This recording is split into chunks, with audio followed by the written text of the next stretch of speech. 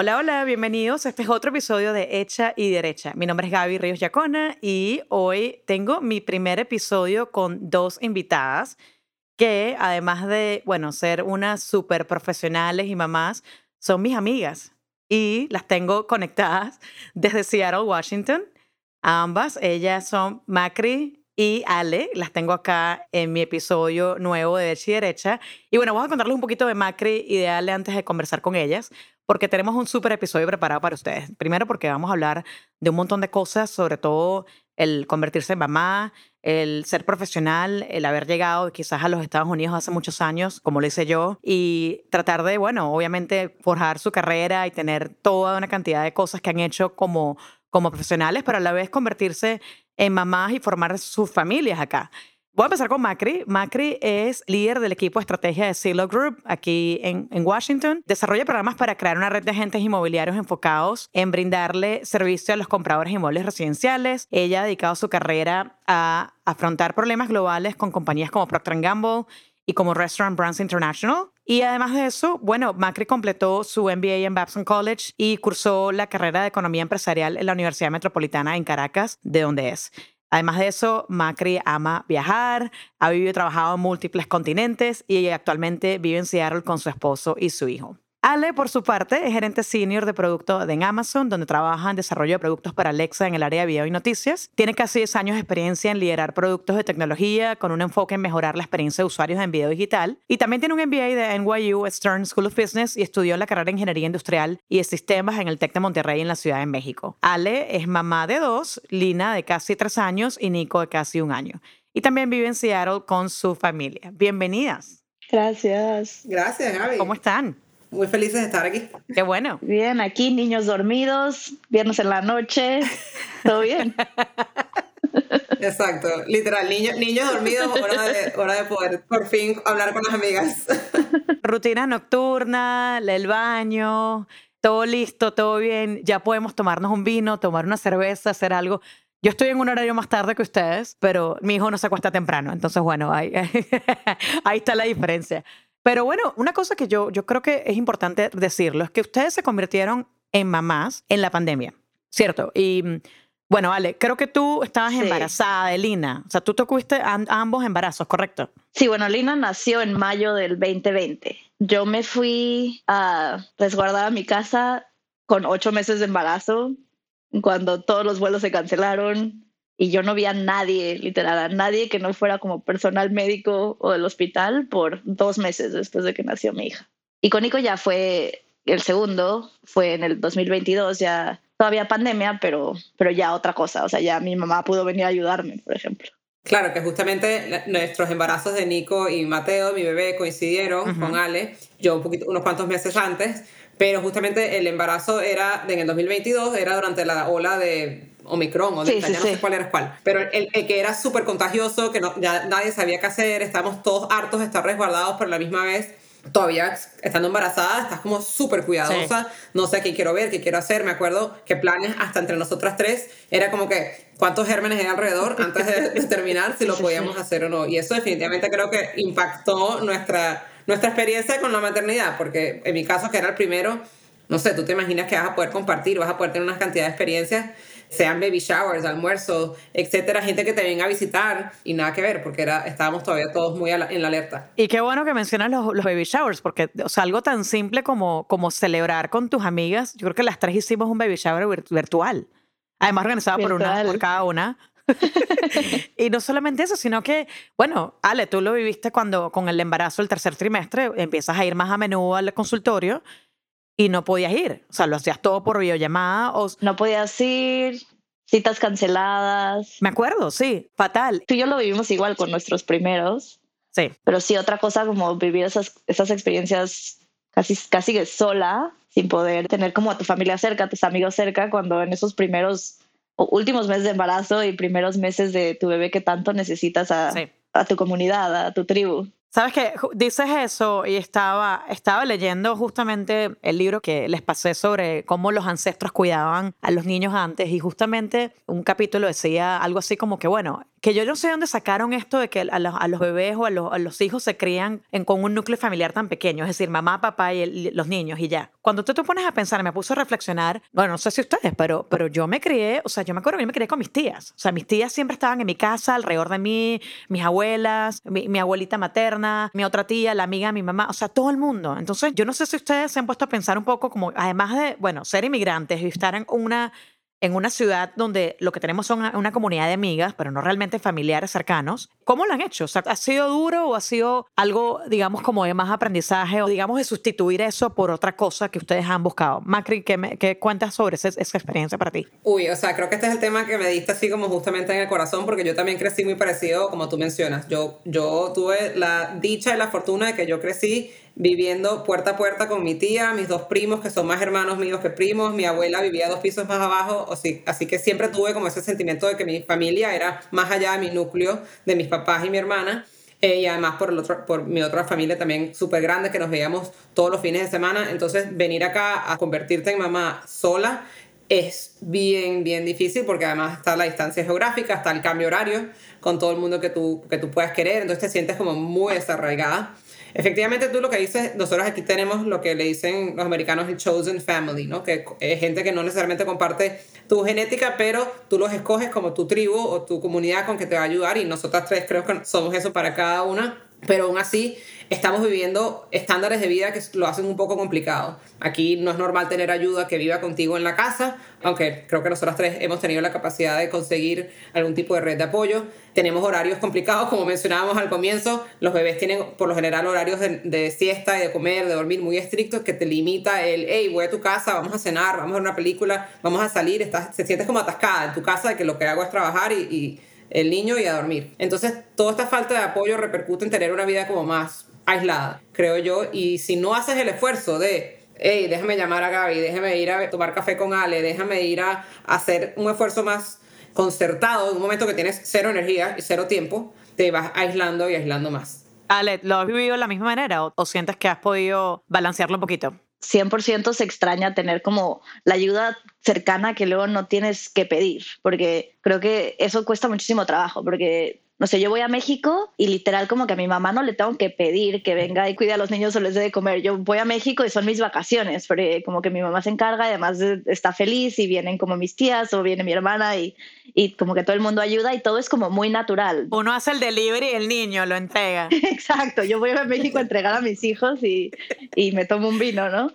Pero acá como que lo que tienes que hacer es salirte de tu zona de confort y pedirle ayuda a la gente más cercana que tiene. No sé si ustedes se acuerdan, pero cuando yo empecé trabajo de parto con Nico, con mi segundo, se me adelantó Nico 2 semanas y yo estaba sola en mi casa, y no solo eso, pero Lina, mi grande, al día anterior pescó un bicho de la panza y había estado vomitando y no la podía ni mandar a la guardería. Entonces yo a las 3 de la mañana con contracciones, mandándole mensaje a todas las amigas cercanas que tenía en Seattle a ver quién podía en la mañana, en cuanto se despertara, venir a recoger a mi hija para que yo me pudiera ir al hospital con mi esposo, porque en lo que mi mamá podía llegar desde México para ayudarnos. Como que esas cosas siento que estando lejos, para mí yo como que no estoy acostumbrada a tener que pedir ayuda de nada. O sea, yo me siento de repente como superwoman que puedo hacer todo sola, pero cuando eres mamá luego estas cosas no se pueden. Y para mí ese día fue como increíble que ustedes dos estaban movilizando a ver quién, porque Macri, tú tenías un recién nacido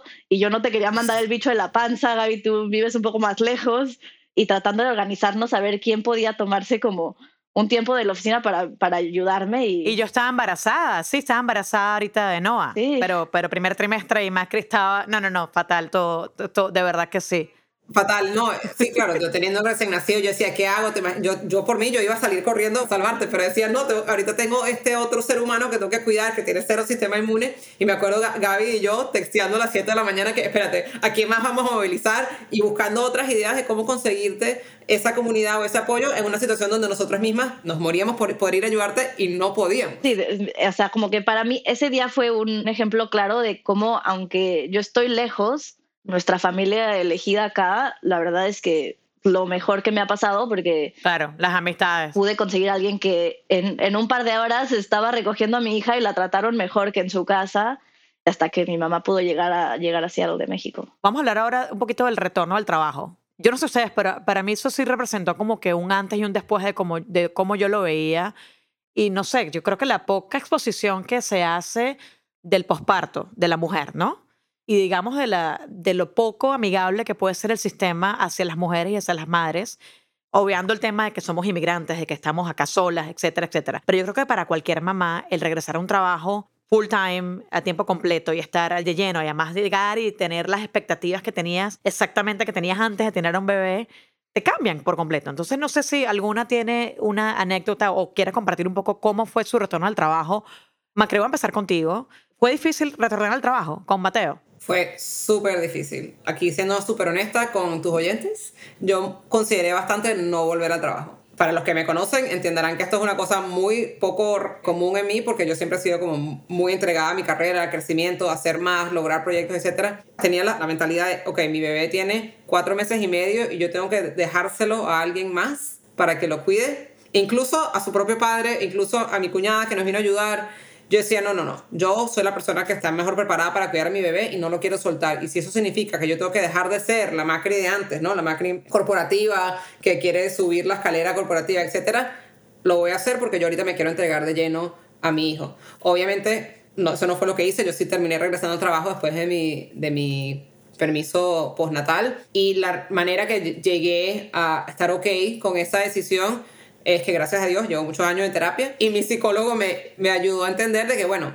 obviamente más allá de la bomba de hormonas y todo lo que está sucediendo con el cambio de mentalidad, ahorita que te conviertes en mamá, había que darse el chance, ¿no? Es como que en vez de asumir que todo es un no de una y que las decisiones son blanco y negro, de que o me quedo en casa 100% o regreso al trabajo y soy la estrella corporativa, es, mira, vamos a probarlo y ver cómo me siento en esta situación, y después, si en verdad siento que no es factible, que no lo quiero manejar, tomo la decisión en ese momento. Pero por lo menos él me ayudó a ser suficientemente courageous o tener las ganas de vamos a probar, a ver cómo me puedo adaptar a esta nueva realidad. Yo soy una persona fuerte, resilient, he tratado cosas difíciles antes, vamos a probarlo, en vez de tener esa idea que era lo que me decía mi estómago, de que yo me tenía que quedar en casa 100% con mi hijo todo momento, y gracias a Dios lo hago así porque he podido conseguir algún tipo de equilibrio, aunque después hablaremos si la palabra equilibrio existe, pero sí estoy feliz con mi decisión. ¿Pero era un miedo de no dejar al niño o era un miedo de que el ambiente al que ibas a llegar no iba a ser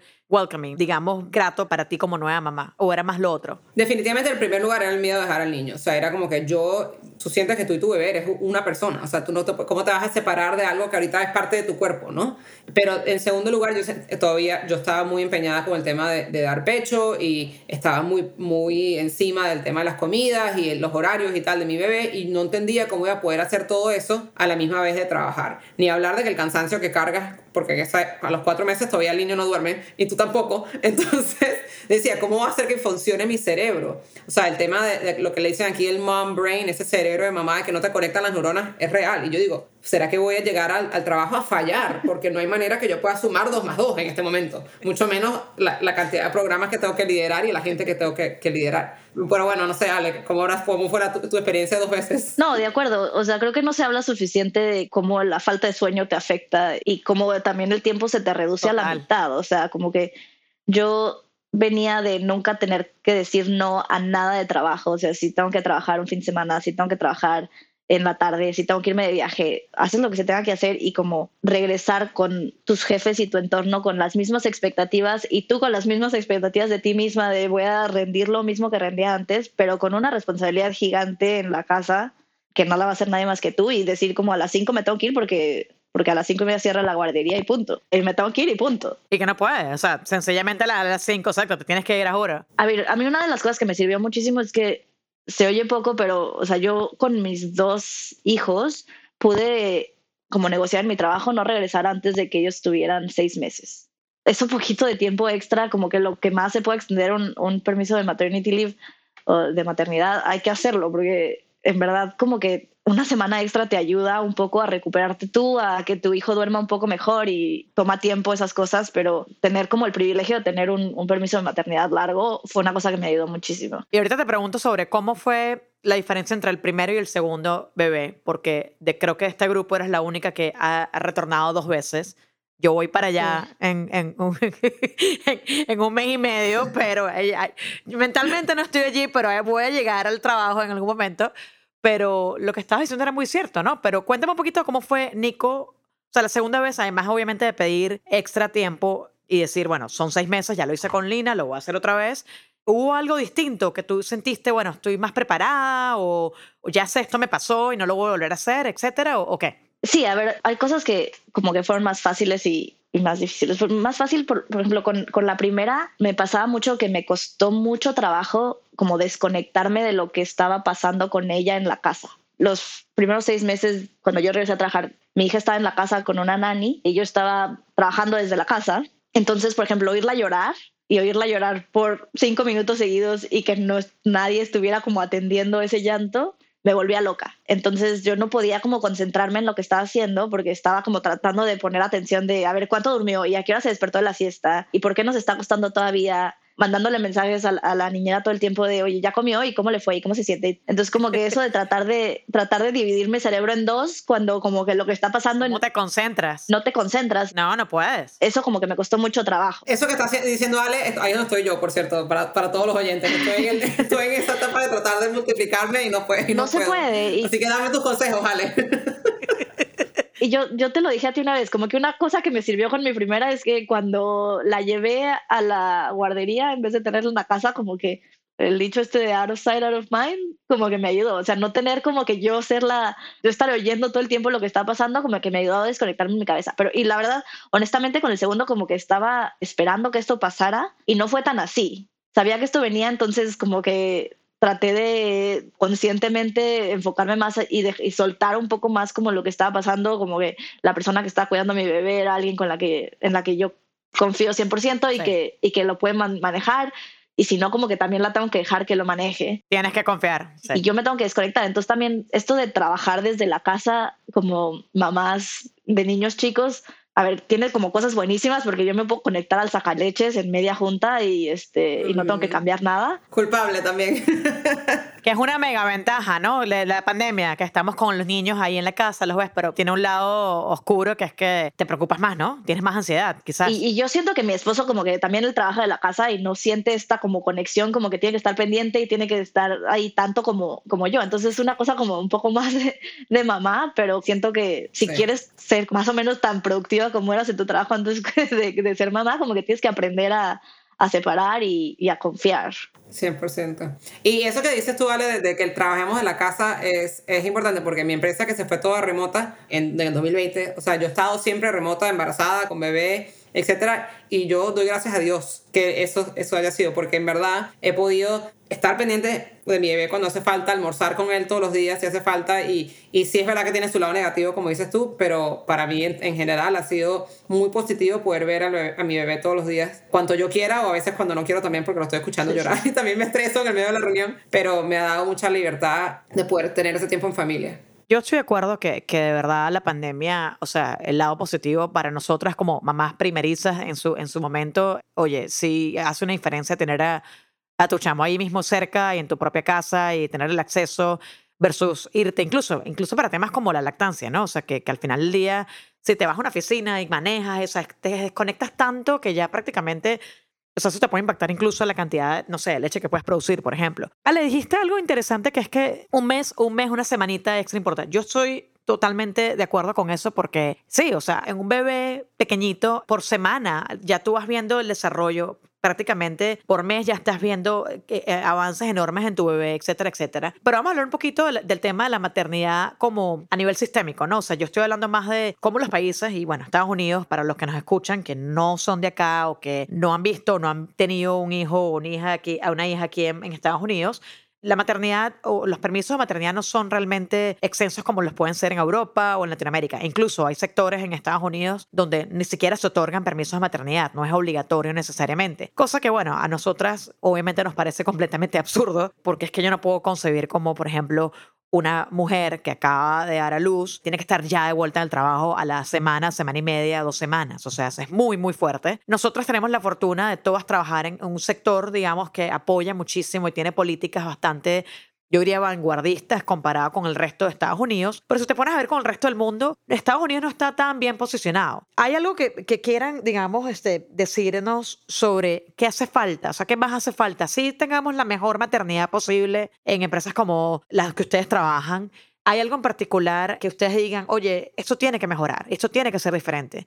Y definitivamente estamos totalmente detrás, digamos, sí, en retroceso, digamos, de lo que otros países y otras culturas, por ejemplo, lo están. 100%. ¿Alguna quiere opinión, Macri? Yo me puedo lanzar de esto porque ha sido como un tema de pasión desde que me convertí en mamá.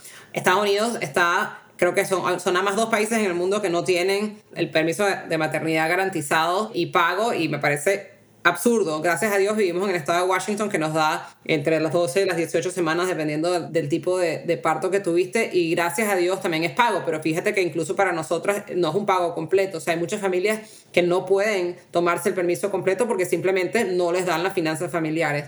Entonces, primero y más que todo, lo que hay que tener es el permiso de maternidad remunerado completo para que no sea una decisión financiera en lo que te limita el tiempo con tu bebé o te limita incluso la decisión de tener un hijo. Porque más allá de la maternidad es después quién lo va a cuidar. Claro. Los costos del daycare o de la guardería son irracionales en este país. Como decimos, aquí no necesariamente todo el mundo vive con una red de apoyo que tú puedas simplemente dejarle el bebé a la abuela.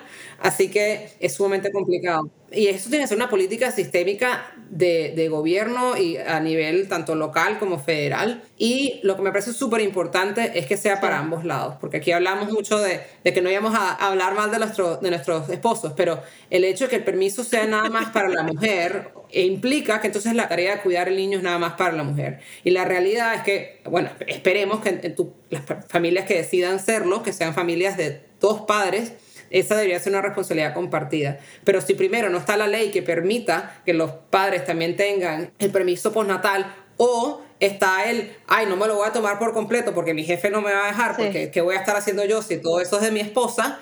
Ese comentario de la sociedad es terrible y vamos a seguir cargando a las mujeres todo el peso de la responsabilidad de la crianza. No, de acuerdo con el que sea de 2. Lo que yo también creo que es crítico es que aunque las empresas lo otorgan, o sea, yo tengo como el privilegio de trabajar en una empresa que otorga permisos de paternidad al padre o al padre no biológico del niño, hay mucha gente que no se lo toma por el hecho de que tomarme 6, 12 semanas va a tener un impacto negativo en mi trabajo. Pero como mujer y como mujer profesionista no tienes opción. O sea, yo la verdad es que tuve 2 cesáreas. O sea, de que me tenía que tomar tiempo porque físicamente no me podía sentar en esta silla 8 horas del día a trabajar. Pero para poder tener un espacio de trabajo equitativo, los hombres tendrían que sentir esta obligación en el mismo nivel que las mujeres. Que si tienes un hijo, no es opción. Tu esposa trabaje o no, tu pareja trabaje o no, necesitas tener el tiempo para dedicarle a tu familia porque es importante también para tu salud mental y para la salud de tu familia. Sí, o sea, estamos hablando un tema de políticas públicas, ¿no? Prácticamente, o sea, una empresa puede tener algo, pero también hay una parte cultural, ¿no? El hombre, yo diría que es mucho más fácil decir, bueno, corto mi paternidad o me la tomo en partes. Sí. O sea, no es una vacación, eso siempre lo hablamos nosotras. Sí. No son vacaciones, señores. No, no se toman el PTO porque no es una vacación. Esto es cuidar a tu hijo, no es una vacación. Ojo, esto no estamos hablando en particular de ningún esposo de este episodio. Nosotros queremos muchísimo, muchísimo a nuestros esposos, pero lo que quiero decir es que, bueno, una cosa que me pareció muy interesante y esta semana, bueno, cuando salga el episodio no vamos a estar tan cercanos al Día de la Mujer, que fue antes de ayer. Y bueno, uno ve toda esa cantidad de información, no sé si ustedes, pero es abrumadora, ¿no? Entonces uno dice, bueno, sí, vamos mejor y todo está mejor y hemos hecho avances como sociedad, pero a la vez te pones a ver como que, bueno, ya va, pero la pandemia, la verdad, retrocedió prácticamente, creo que 50 años el progreso de la mujer. Y además de eso, te pones a ver la data, las mujeres nos promueven. Aquí estaba viendo un reporte de McKinsey. Las mujeres se van por microagresiones, por falta de flexibilidad en el trabajo, sobre todo por parte de sus superiores, ¿no? Obviamente por falta de promoción. O sea, se van también porque se sienten estancadas después de convertirse en madres. Y yo creo que eso ha sido, la verdad, a mí a veces me da dolor, pero también digo, bueno, hay que cambiarlo, hay que alzar la voz, hay que obviamente hacer un episodio sobre esto y hablarlo. Pero sí les quería preguntar un poquito, porque estamos hablando mucho de los hombres y el cómo ellos tienen una facilidad, digamos, para, no es que no les duelan sus hijos ni nada por el estilo, pero yo diría que las mujeres tenemos algo más como lo que llaman el mom guilt, que es esa culpa que tienen las mujeres, ¿no? Que nos sentimos a veces culpables por dejar al niño en la casa, por irte a trabajar, por irte a hacer un viaje laboral, que obviamente es súper común. Y Macri, tú has hecho por lo menos 2 o 3 viajes. Ale, tú también. ¿Cómo lo hacen? ¿Ustedes han sentido el mom guilt? ¿Cómo lo sienten? ¿Ha bajado? ¿Sigue igual? ¿Ha subido? Nunca se va. Nunca se va. Nunca se va, qué esperanza. Ale, ¿quieres darle tú primero? No, es que estaba pensando como justo tuve una cosa que me pasó esta semana que es como un ejemplo claro de el mom guilt, pero tuve ayer que ir a la oficina a trabajar desde la oficina, cuando normalmente trabajo en la casa, pero ayer fue como una cosa fuera de lo normal. Tenía como un día lleno de reuniones, todo el día reuniones, y eran como las 11:30 de la mañana, y me llega un mensaje de la guardería que se les rompió una pipa y había que ir a recoger a todos los niños lo más pronto posible. O sea, llega aquí en menos de media hora. Y yo empecé como automáticamente a salirme de la reunión en la que estaba, como que empezar a medio tratar de manipular mi agenda, a ver qué reuniones podía cancelar, mover, hacer virtualmente. En eso a mi esposo también le llegó el mensaje, me manda un mensaje él diciendo como, ay, mi día está como medio light, puedo ir yo por Lina y luego la llevo a comer y luego la llevo a la casa. Ahí estaba nuestra nani que la podía cuidar en la tarde. Y yo como, o sea, ni me pasó por la cabeza que él también es su papá y que él también puede ir por ella. Yo automáticamente dije como, mi hija está en peligro, mi instinto maternal fue como, tira todo y llega ahí porque no sé. Se aceleró, se activó. Sí, se activó.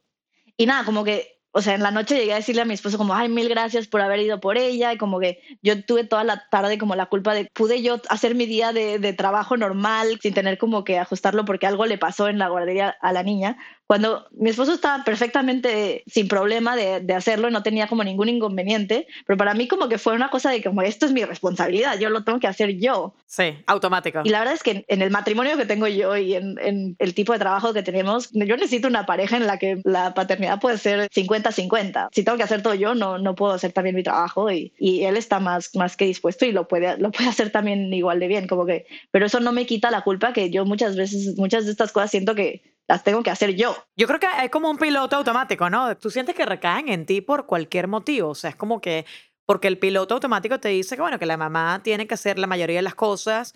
Yo incluso esta noche estaba, bueno, bañé a los 2 niños, hice la rutina yo y después me puse a pensar, por acá abajo, ahí está Nick. O sea, ¿por qué me lo puede hacer? ¿Cuál es el problema? ¿Por qué me enrollo? Entonces, bueno, nada, ya, al final le tiré a Leo y le dije, Miranda, ya, llévatelo.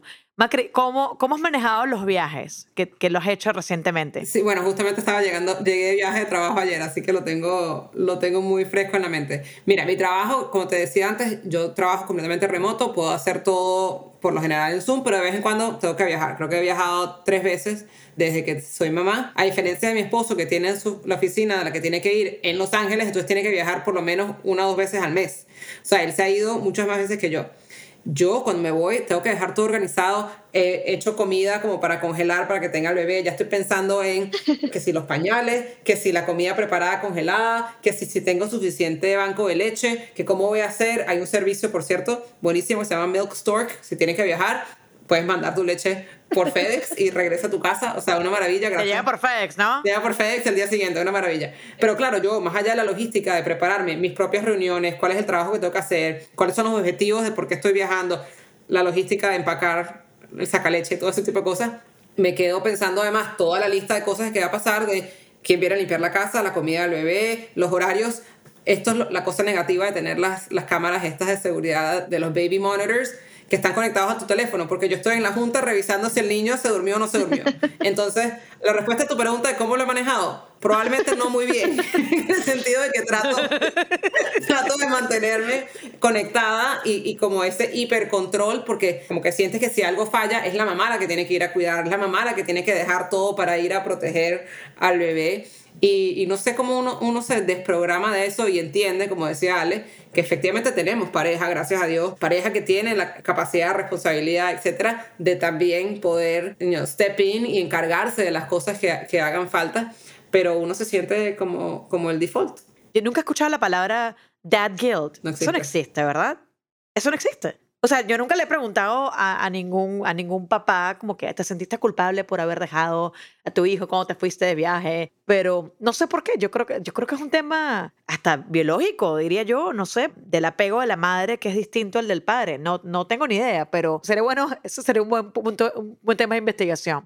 Ahora, ya han pasado por esto y bueno, Macri reflexiona que quizás no la ha manejado de la manera correcta, pero bueno, al final has logrado hacer los viajes y hay cosas, yo creo que tips que incluso tú, Macri, me dijiste una vez, como que bueno, tú me preguntaste cómo lo haces cuando en mi época estaba viajando también. Yo creo que una de las pocas, o sea, herramientas que uno tiene, bueno, es poner las barreras y decir, mira, no me puedo quedar en la fiesta de noche o no me voy a regresar el viernes, me regreso el jueves en la tarde. O sea, mis vuelos son más cortos, o sea, trato de irme lo más rápido posible y regresar lo antes posible. O sea, hay maneras, pero igual yo creo que no se te va a quitar. O sea, la culpa, el sentimiento de culpa que uno tiene no se te va a quitar. Y además, bueno, no sé si les ha pasado, ¿les han hecho comentarios o algo por el estilo? Alguien, tipo las famosas microagresiones, no sé, quiero echarle chispa aquí a todo, pero no sé si han tenido algún comentario tipo, ay, no sé, ¿y con quién dejaste a tu pobre hijo? O a tu pobre criatura, ¿dónde está? O algo por el estilo, ¿o no les ha pasado? No se me ocurre como un ejemplo así concreto, pero siempre, ¿no? O sea, estás en la oficina después de las 5 de la tarde y alguien te pregunta, ¿y con quién dejaste a tu hijo? Como que dudo que en la vida alguien le haya preguntado eso a mi esposo. Pero nada, por ejemplo, una cosa para mí es súper dura es que yo todavía estoy dando pecho y como decía Macri, como tener que encontrar el momento para poder ir a sacar leche, aunque la verdad es que reconozco que tengo como la mejor situación posible de apoyo en mi empresa. En Amazon hay unas salas de lactancia increíbles que tienen unos sacaleches súper pros, Supersónico. y están súper bonitas y tienes como muchísima privacidad. Ah, de verdad, no te tienes que llevar tu máquina, ¿en serio? No, tienen unas ahí, o sea, tienen como Wow. muchísimas salas privadas y tienes como lockers, refrigeradores, como lugares para lavar todo. Pero bueno, a ver, o sea, yo de las 8 horas que estoy en la oficina, me tengo que escapar un par de veces al día, media hora, a poderme sacar leche, cuando muchas veces esas cosas como que nadie las piensa, o sea, y aunque trabajo con otras mujeres mamás, como que o nadie las dice o como que siento que lo tengo que hacer medio escondidas para que nadie se da cuenta que yo tengo que hacer esta cosa. Sí, como hasta con vergüenza, ¿no? Como que si uno le da pena. Ajá, yo trato como de hacerlo como por otras mujeres y yo como que lo digo lo más que se puede, pero también de repente como que a mi equipo como que tampoco le importa que yo me tenga que sacar leche.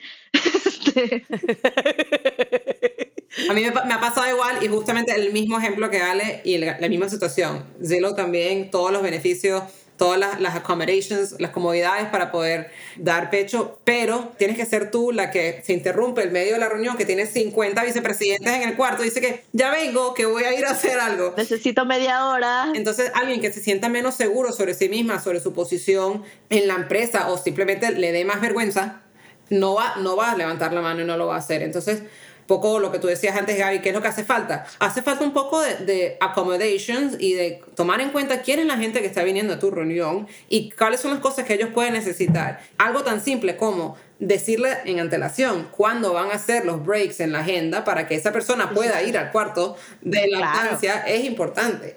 Y una cosa que me ha enseñado a mí la maternidad en el mundo corporativo es a ser más empático con todo eso que tenga falta. Yo tengo 3 mujeres que me reportan a mí que son mamás y muchas de ellas de bebés pequeños. Y cuando lo primero que le pregunto es como que ¿cómo está tu bebé? Y les ves las ojeras como las que tengo yo ahorita hasta la mitad de la cara. Y le dicen, no, que mi bebé no está durmiendo, no sé qué. Hasta ahí llegó tu reunión. O sea, lo que sea que tú le ibas a preguntar sobre el trabajo, entender que lo más importante es atenderla a ella como mamá, con qué es lo que ella está sintiendo de su carga de familia, mandarle un regalo de una tarjeta de Starbucks para reconocer que está pasando por un momento difícil. Y claro, después el trabajo va a venir, los resultados van a venir. Pero el hecho de que tú puedas entender que esta metamorfosis de la maternidad le está pasando y están con los mismos problemas que nosotros decíamos, que si los cerebros, que si la falta de sueño, que si la preocupación del bebé que está llorando en el otro cuarto. O que el niño se enfermó. Se enferman semanalmente. El mío agarra todo. Él es el atrapavirus. Y cosas cuando se enferman, o sea, tú, por lo que dices tú, Macri, una colega, por ejemplo, te dice, o una persona que te reporte, mi hijo está enfermo hace 3 días. ¿Qué le puedes pedir a una persona que tiene 3 días sin dormir? Porque está cuidando a su hijo o hija pequeñito, así tenga 6 años, que esté en primer grado.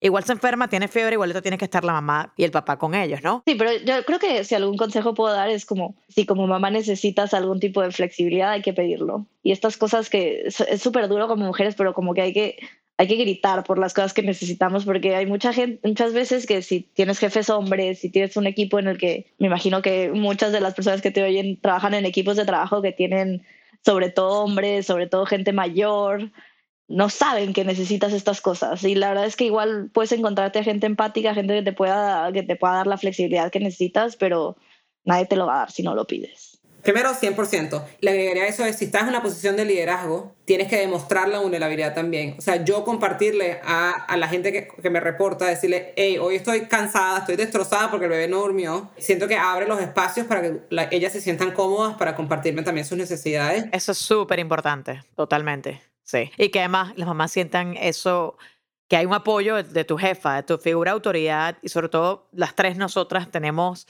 figuras gerenciales, y si el rol no viene, el modelo a seguir no viene desde arriba, ¿qué hará para una persona que está solita y reportándole por allá, por debajo del CEO y no sabe cómo pedir permiso para algo? ¿Le ibas a decir algo? O sea, como que siento que ese es un consejo súper valioso, porque yo lo reconozco que eso me cuesta muchísimo trabajo. O sea, yo nunca he visto como de mis jefes en los trabajos o como de líderes en mi empresa, como que nadie demuestre que necesita estas cosas. Y no sé si eso es como que trabajamos en Estados Unidos y es cultura americana, que es un poco más como 100% profesional, pero yo no quiero tampoco ser la primera persona que siente que necesita tanto apoyo para poder tener un trabajo y dos hijos al mismo tiempo, ¿no? O sea, ¿cómo haces eso? Y al mismo tiempo no como tirar tu reputación al suelo, ¿sabes? Claro, porque estás cuidando tu brand también internamente en la empresa. Macri, ¿tienes una idea allí para Ale? Bueno, yo creo que ser mamá o regresar al trabajo por ser mamá me ha hecho cambiar quiénes eran mis ídolos o mis íconos a quien quiero seguir en la empresa, y me han dado muchas más ganas de conectar con los líderes que son padres, o sea, mamá o papá, que los que no son, porque siento que ahorita podemos conectar como en otro momento y preguntarle, como cuando tú piensas eso de buscarte una mentora o una sponsor en la carrera.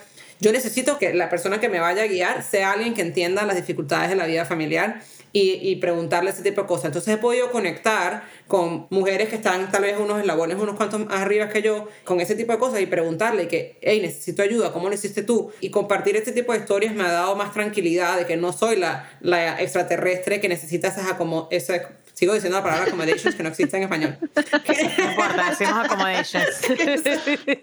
Que necesita ese tipo de arreglos o ayuda en esa situación. Así que lo que te recomiendo es eso, como que consíguete las personas con las que te puedas sentir un poquito vulnerable y te vas a dar cuenta que no eres la única. Y que no tiene que ser tu jefa, ¿no? Puede ser un mentor, una persona, un par, una persona que sea de un equipo paralelo al tuyo, una persona con la que te puedas relacionar, y que no tiene que ser tampoco mujer necesariamente, ¿no?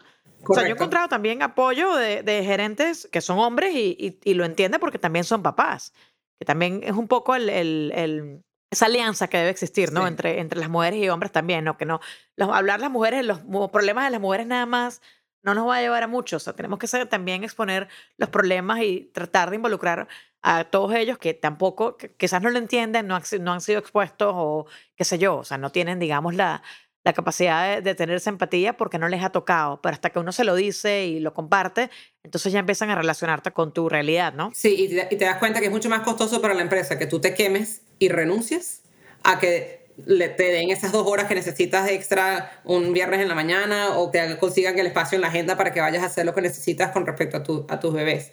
O sea, entonces, como tú decías, hay que pedirlas, pero te das cuenta que no es que estás pidiendo algo fuera de lo normal. Oye, muchísimas gracias a ambas por este episodio. No sé si quieran compartir algo más sobre un consejo. Bueno, hay una pregunta que puedo hacer para finalizar, que es, ¿qué cambiarían de su journey o de su camino a la maternidad ahora que lo ven en retrospectiva, ¿no? Que ves un poco hacia atrás y dices, bueno, ¿qué hubiese cambiado sobre cómo manejé o cómo he manejado esto como para darle consejo a una futura mamá o alguien que está en la espera o alguien pues, que quiera considerar tener hijos y tener una carrera? A ver, creo que para mí las cosas más importantes que he aprendido un poco a la mala es como necesitas una red de apoyo y necesitas un respaldo del respaldo del respaldo de la gente que cuida a tus hijos mientras tú trabajas. Porque si tienes como una persona que viene a cuidar a tus hijos y luego o tienes una guardería y nada más, y luego esa persona se enferma o tu hijo se enferma, y sobre todo en la época de la pandemia que alguien tiene gripa y todo el mundo se tiene que parar, y tú tienes como que entregar algo importante en el trabajo, tienes una reunión crítica o tienes que hacer algo como que no puede esperar, que el sistema colapsa. O sea, tener como respaldos de apoyo es para mí crítico. Y luego la otra cosa es como tener claro en tu pareja y en como tu tribu cercana de apoyo, como una división de las tareas de la casa y de las tareas con los hijos, que se puedan dividir y que te pueda quitar un poco el load a ti. La carga, no sé. Como mujeres, y siento que todas las mujeres que vean este podcast, todas lo podemos hacer todo, pero no lo podemos hacer todo al mismo tiempo. Y hay que pedir ayuda. Yo creo que eso es algo que hay que decirlo. Hay que pedir ayuda. Y no tiene que ser como ayuda de échame la mano sin nada al respecto. O sea, si puedes pagar por alguien que